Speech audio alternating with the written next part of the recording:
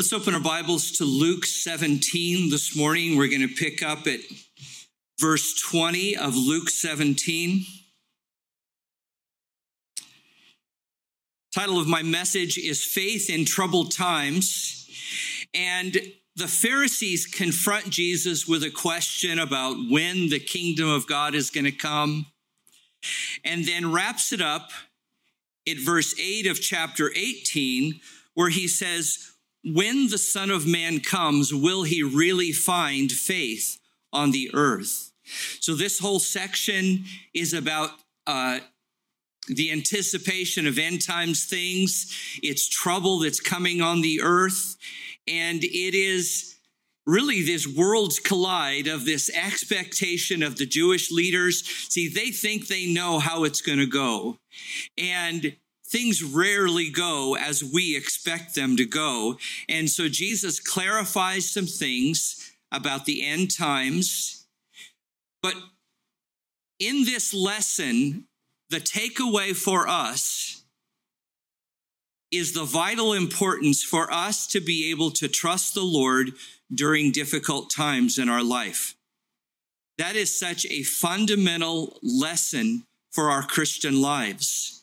It's easy to trust the Lord when things are going well. And every one of us will have challenging days, seasons, even seasons that could last a year or a couple of years, some major crisis that could happen in your life. And the question is, when those times come, do you keep trusting the Lord or do you freak out? I've done a little bit of both. And there are times in your life when you think, this is more than I can handle. Have you ever said that to yourself? Yeah, Lord, I trust you, but this is more than I can handle.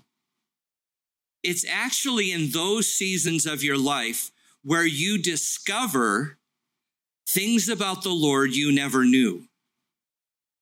Because you know his provision in the okay times. But you kind of think, well, if it gets really bad, I don't know if the Lord's going to come through for me.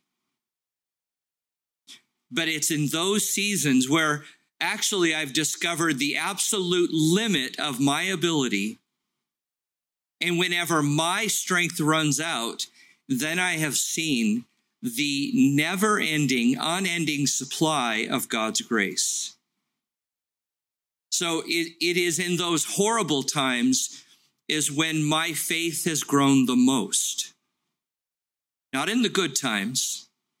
It's in the hard times, the bad times. I sent to Maddie a picture to post. Do you have that picture to put up? Here's a picture that was sent to me this week by a pastor in India. I have suddenly been getting a lot of friend requests on social media from pastors in India. And Wednesday night, I am going to speak to a group of 13 pastors online who are ministering in the villages. They talk about the tribal villages in India, which is a huge portion of the population in India. Remember, not long ago, I mentioned the Dalits. That is the group of people in India that are untouchables. They are considered so poor, so dirty, so unworthy that they are outside of the social system. It's their entire lot in life to clean out the sewers. Whatever privileges there might be in regular society, it doesn't apply to the Dalits. But over the past 20 years, over 1 million Dalits, over 20 million Dalits have come to faith in Jesus Christ.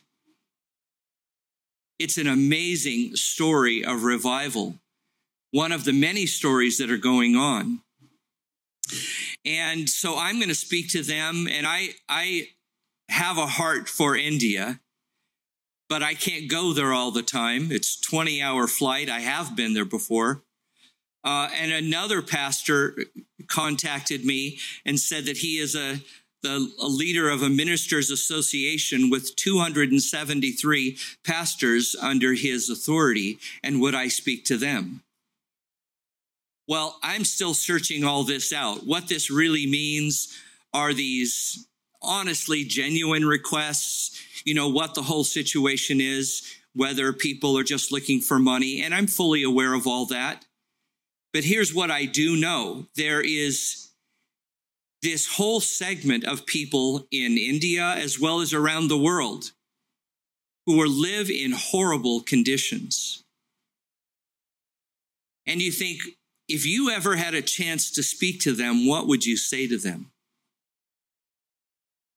Do the lessons that we learn of trusting in God, do they apply to them?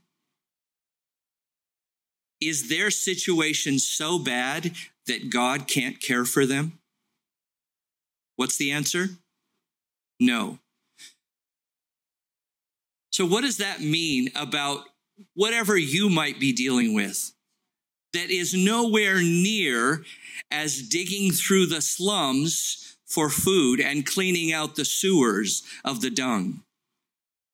As my wife and I often say, whatever challenges we might face, it could be worse. It could be worse. And whatever you're facing, are you able to trust the Lord? Well, the answer is yes, you can. But the real question is, are you willing to trust the Lord? Or do you say, I can't do this. I'm just going to go, do whatever I want until this trouble passes. The problem in the world is getting worse and worse. I've shared a little bit. There are stories going on in the world of increasing crisis, whether it is war, famine, deadly disease, earthquakes are happening. The aligning of nations, you hear a little bit here and there about Russia. It's actually worse than you hear in the media. There are things going on in the Middle East. End times events are really ramping up.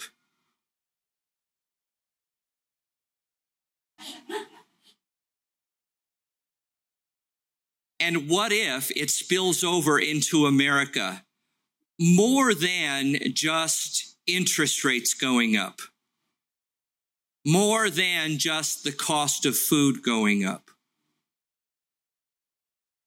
What if it really does come into America in a more personal way? There's an author you may have heard of named Joel Rosenberg. He's Jewish and a believer who has written some amazing novels. He's also a speaker on end times prophecy. His ministry is called the Joshua Fund, and they commissioned a survey not long ago, a few months ago, asking people the question, do you believe the Russian invasion of Ukraine is a biblical sign of the last days of wars and rumors of wars spoken of by Jesus? They just asked the general population, the invasion of Russia into Ukraine, is this part of the end time scenario of Matthew 24? Well, no surprise, 70% of Protestants said yes, and I believe it is. Wars and rumors of wars. 28% of Jews said yes. 10.4% of agnostics said yes. 6.6% of atheists said yes. Do you know that's the purpose of Bible prophecy, is to get our attention and to give us proof, evidence for that we actually should believe the Bible, because it's reasonable for a non-believer to say, well, how do I know that I should believe the Bible?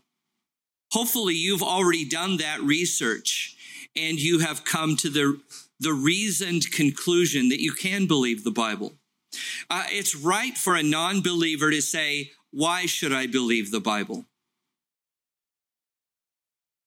And these events carrying out in front of us and on the news, nations preparing to go to war against Israel, that's Ezekiel 38, Zechariah 12. Especially Zechariah 12, God says, I will make Jerusalem a cup of trembling for all nations. Well, there wasn't even an Israel until 1948, the reforming of Israel. So these events give us evidence, proof to believe that the Bible is actually from God. And if the Bible is from God, then I can trust God with my life. I should believe Jesus. Don't be offended if a non-believer says, well, I don't know if I believe the Bible. Why should I believe the Bible? I would say the same thing, and I have said exactly the same thing to a person in another religion who has sat in my house and told me about their sacred writings and what they believe. And I'll say, how do you know this is true? And do you know what? They don't have an answer. Usually the answer is, well, you just feel that it's true. I don't really trust my feelings. Do you trust your feelings?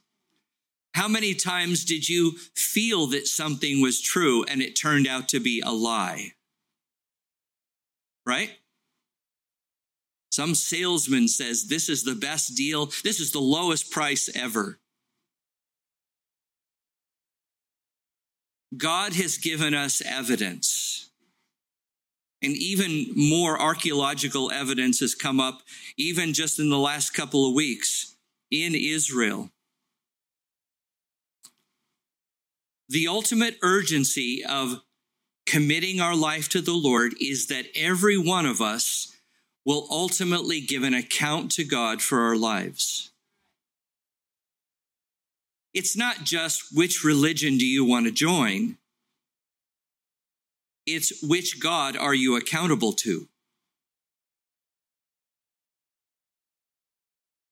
It's like saying, I don't have to pay taxes if I don't believe that I should. It's not really optional.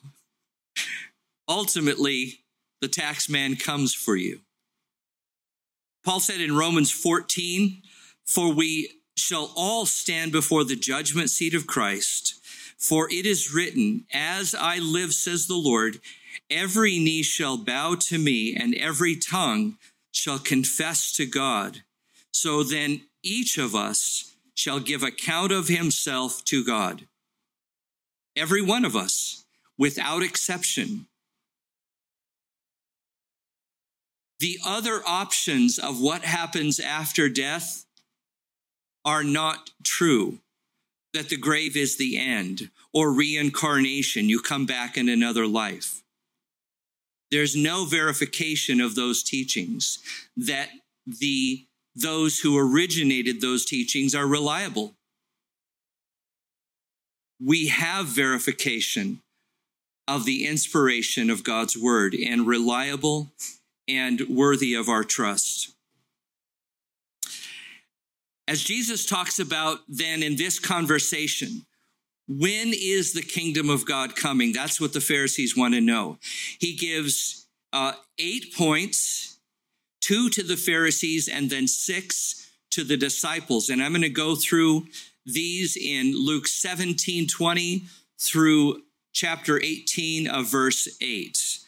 So if you got your pencils out, your notepads open, the first thing he says to the Pharisees, of the 2 to them, verse 20, is that the kingdom of God does not come with observation. In other words, whenever the kingdom of God comes, or what they mean by that is the rule of God on the earth. Remember that Israel is ruled by Rome, and what they primarily want is for God to overthrow Rome and establish the kingdom of God as the rule of God on the earth. When is it going to happen?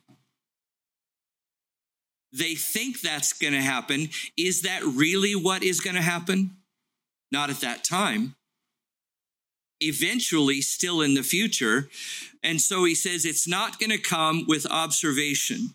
And that it simply means stop watching for almost these military signs of God overthrowing Rome and setting up his kingdom. Like they're so hyper-focused on that, he's saying stop doing that. Secondly, in verse 21, he wants them to know, he says, for the kingdom, indeed, the kingdom of God is within you, or actually among you. They're looking for the kingdom, and what they are overlooking completely is that the king is standing right in front of them. They want the kingdom, and he's going, I'm standing right here. And they're overlooking him for some political agenda. I mean, that really speaks to us, doesn't it? They're not focused on spiritual things. They're focused on political things. Boy, we could go off on a whole tangent here of political agendas among God's people. If I do that, half of you will not be back next week. And so I'm not really prone to doing that. Above these political things are the spiritual things that we need to be attending to. Amen? Is that okay with you that I'm not all caught up in all the propaganda in Washington? The stories we get in the news, half of them aren't true anyway. And that's being generous. There, you know what I think about that. I said I wasn't going to go there, and you made me.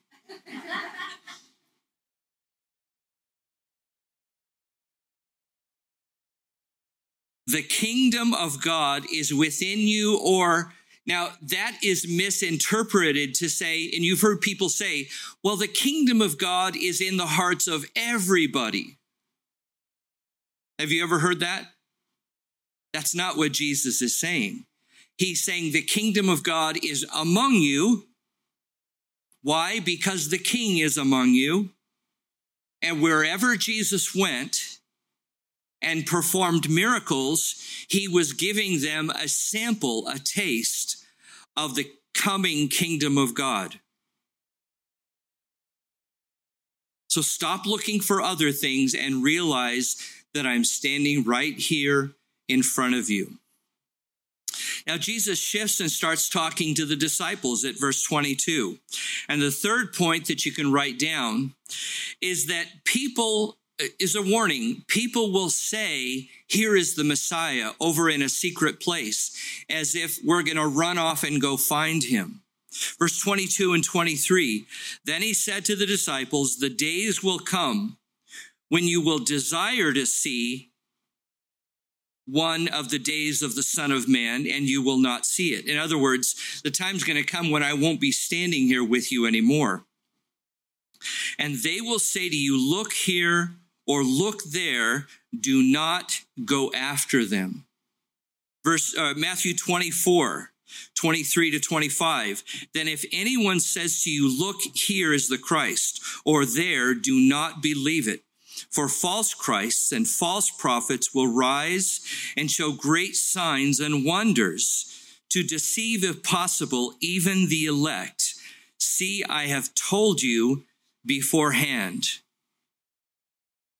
We're in Oregon, and so this is an old story of the guru in Southern Oregon who set up the whole property. Do you know what I'm talking about?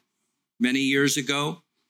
Well, that story has played out through history in different parts of the world many times over. Some guru, some yogi claiming to be the manifestation of Christ. And they are so charismatic that people flock to them. And did you know even many of these gurus have miraculous supernatural powers? That's how they're able to attract people. Other cults or groups have said, well, Jesus has already come just in secret. Have you ever heard that? The Jehovah's Witnesses are famous for that. And they said he was going to return in 1917, 1918. And when it didn't happen, they changed the word and said, oh no, he did come, but it was just in secret. I've spent many hours at my kitchen table talking to Jehovah's Witnesses about the changing predictions and theology of their books. I have lots of their books. I had a woman in our church once, many years ago, who I have told you about her before, but she became a Christian after trying out every other major world religion. And whatever religion she joined, she completely committed herself and threw herself into it. Islam and Hinduism and down the list. And the great promises of these religions would eventually be pushed aside by what she called the dark side of these religions, an evil kind of agenda behind these religions. And she was so hungry to find a relationship with God. And she went from religion to religion to religion. And somebody from our church met her when she was depressed and discouraged and said, well, you tried everything else out. Why don't you investigate Jesus? And it was kind of like a last resort. Well, I guess I'll try. And she accepted the Lord, and she sat in the front row listening to me every Sunday for 9 months, waiting for the dark side to come out. And she finally told me, I've listened to everything you have said, and everything that the Bible says is actually true. I actually finally have the peace of God. And that's why these 20 million plus Dalits in India have converted from Hinduism to Christianity, because they said their gods of Hinduism never, ever gave them peace in their hearts. And they finally just said, if your Jesus will give us peace, even in the middle of our horrible conditions, we will convert to Christianity. And they did. And it's still going. It's an amazing, amazing story. It's an amazing story. People will make great promises. Here is the Messiah. Oh, we have the Messiah. And Jesus says, don't believe it. Don't believe it. The fourth point about end times things, and this is the second one to the disciples, that when Jesus does return, the whole world will see him. The whole world will see him. In verse 24, he says, for as the lightning that flashes out of the one part of under heaven and shines to the other part under heaven, so also the Son of Man will be in his day. Now in Matthew 24, Jesus gives more. This is about the end of what we call the 7-year tribulation. Matthew 24, verses 30 and 31. He says, then the sign of the Son of Man will appear in heaven, and then all the tribes of the earth will mourn. They will see the Son of Man coming on the clouds of heaven with power and great glory. Now, in that context, it's the end of what we call that 7-year period we in the church call the Great Tribulation. Have you heard that phrase before? In the Old Testament, it's not called the Great Tribulation. It's called the 70th week of Daniel chapter 9. It is Jacob's trouble. It has other phrases related to Jewish things. But the primary purpose of that 7-year period, which is marked by the signing of a treaty between Israel and a one world ruler that we call the Antichrist. That 7-year treaty will start the clock ticking. Halfway through that 7-year period, that world ruler will stand in the rebuilt temple in Israel. And by the way, did you know that Israel right now is planning to rebuild the temple? Did you know that? There was news just this week of red heifers being delivered to Israel. Anybody catch that story? Because for purification to be carried out, they need the sacrifice of the red heifer. Well, there hasn't been any. There hasn't been any for all these years, and suddenly they have the red heifer. They have the plans, the utensils, the cups, the menorah, everything that would go into the temple for the services, for the sacrifices. Do you know it's already been made and ready? Now they have the red heifer. All they need next is the building, the temple itself. If you were to ask Jews in Israel, when the Messiah comes, how will you know who he is? And most of the time they'll say, we'll know the Messiah because he will build our temple for us. Well, biblically, who is it that initiates the rebuilding of the temple in Israel? It's the Antichrist. And that's his job, to impersonate Jesus Christ. He will be a substitute Christ. So the rapture happens. That is, the church is taken out of the earth to the marriage supper of the Lamb. Israel signs a peace treaty with this world ruler. And do I even have to convince you that the world is preparing for globalism? Are you awake? Are you aware? While you're worried about interest rates, do you know that the world is preparing for globalism? It used to be that I could go on YouTube and, do a search for globalism, end times, and I would find a bunch of Bible teaching. Well, I just did it this week. And you know what comes up?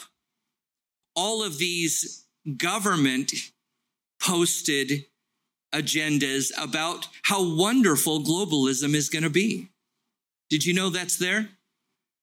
Type in globalism in YouTube, and it's all of this propaganda about globalism will solve the world's problems. No more pandemics. The poor will be cared for. And probably there's some, we want to care for these poor people in the slums of India. How do we finally rid the world of disease and poverty and all these things? Well, we need to be one country, not many countries. When was the last time the world was one? Starts with a B. Babel. That's right. And so the world is going to revert back to old things before the Lord brings judgment. Revelation 19 at verse 11, John writes, "Now I saw heaven opened, and behold, a white horse, and he who sat on him was called Faithful and True, and in righteousness he judges and makes war. His eyes were like a flame of fire, and on his head were many crowns. He had a name written that no one knew except himself. He was clothed with a robe dipped in blood, and his name is called the Word of God. And the armies of heaven," that's us, "clothed in fine linen, white and clean, followed him on white horses. Now out of his mouth goes a sharp sword, that with it he should strike the nations, and he himself will rule them with a rod of iron. He himself treads the winepress of the fierceness and wrath of Almighty God. And he has on his robe and on his thigh a name written, King of Kings and Lord of Lords. When he finally comes, it's the end of that 7-year period, the 70th week of Daniel. He will be seen by every nation. Every eye will see him. Number 5, before Jesus rules, he must suffer. They're looking for him to rule, to rule, to rule. But he says in verse 25, but first he must suffer many things and be rejected of this generation. That's Isaiah 53, that essentially Jews will not read today. Do you know that? Isaiah 53 verses 4 through 6. Surely he has borne our griefs and carried our sorrows, yet we esteemed him stricken, smitten by God and afflicted. But he was wounded for our transgressions. He was bruised for our iniquities. The chastisement for our peace was upon him, and by his stripes we are healed. All we like as sheep have gone astray. We have turned everyone to his own way, and the Lord has laid on him the iniquity of us all. For the past 2,000 years, Jews have avoided Isaiah 53. But I hear more and more they're looking at it. And even the rumors out of Israel is that many Jews today are believing in Jesus.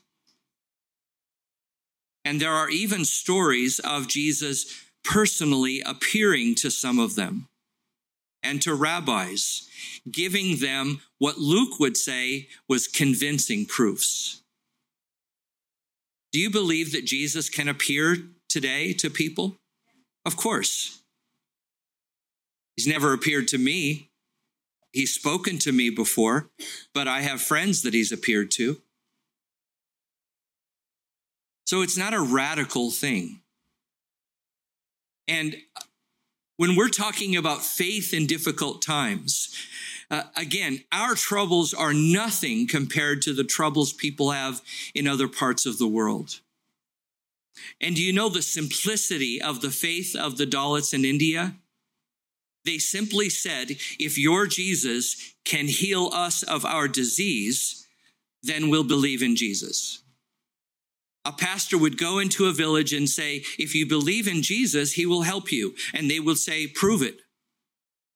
Literally, they would go, well, my mother is sick with a fever on the bed. If you're Jesus, if you pray for my mother and she is healed, then I'll believe in your Jesus. How would you like that kind of test of your faith? It happened to me. I was in India, and me and another pastor, they took us out to a village, little church, and all the people sat on the dirt road, and there was a floodlight just to light it up, and he preached a little bit, and then I preached a little bit, and I thought, we're done. They're going to take us back to the hotel. And all of a sudden, people started forming a long line in front of us. And I'm going, what are they doing? Our host said, well, you have to pray for them. I did my job. What do you mean I have to pray for them? No, they're sick. Some of them are sick. And this man got in front of me. He was dripping wet with a fever and perspiration. And I said, what's wrong with him? And they said, well, he has the fever. Well, who knows what that is? And I'm thinking, oh, Lord.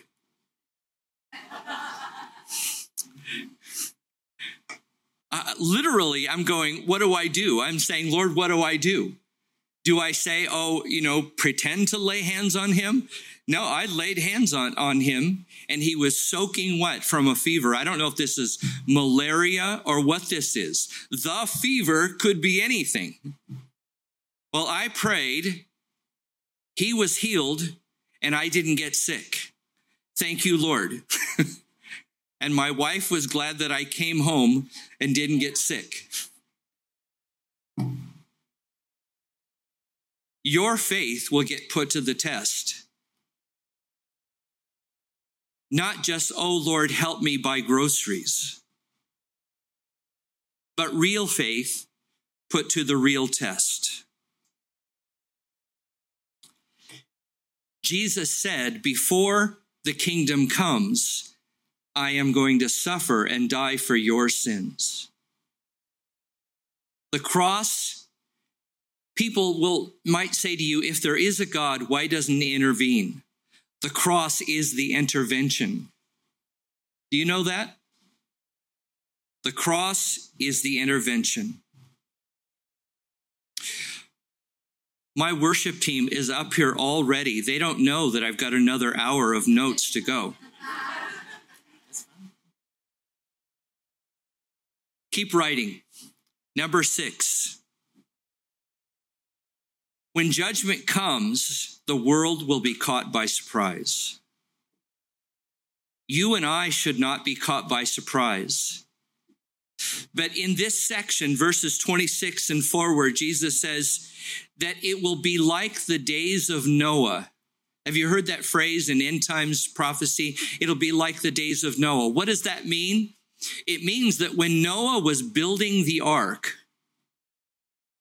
and warning people of the judgment that is coming, they just continued their lives as if nothing was happening.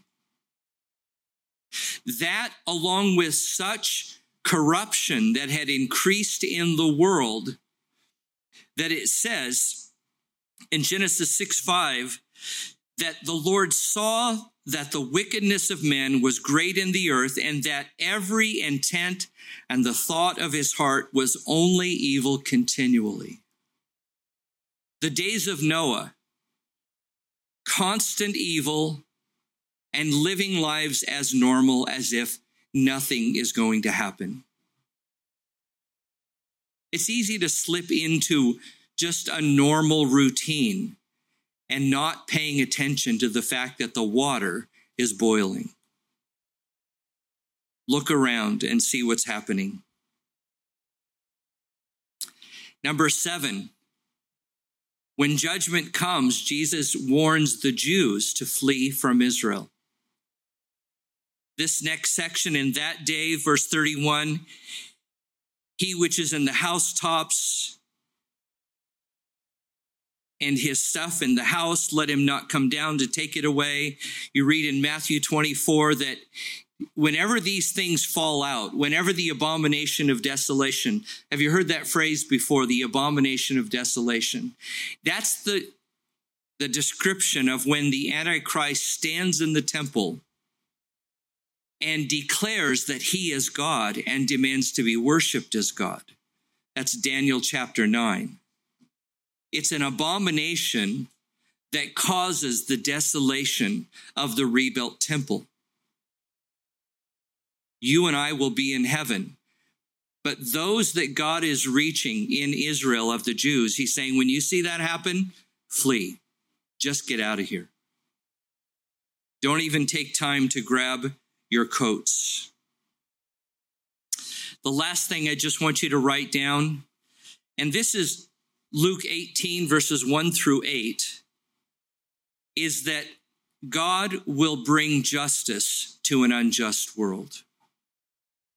In this section, Jesus tells a parable about a woman who goes before an unjust judge, and she badgers him and harasses him to get judgment in her favor. And the lesson out of that parable is Jesus says, do you see essentially what the unjust judge did? He gave her what she wanted. Now that's a strange parable because we think, well, does that mean I'm supposed to harass God with my requests until he gives me what I want? No, that's not what the lesson is. The primary lesson is that even if an unjust judge can carry out justice, how much more will our loving, righteous Heavenly Father do what is right and carry out what is just? So he's saying, don't lose heart when you pray. Pray. And it can feel like when you're praying that it's not doing anything. There's still injustice around me. Still, that person hasn't apologized to me.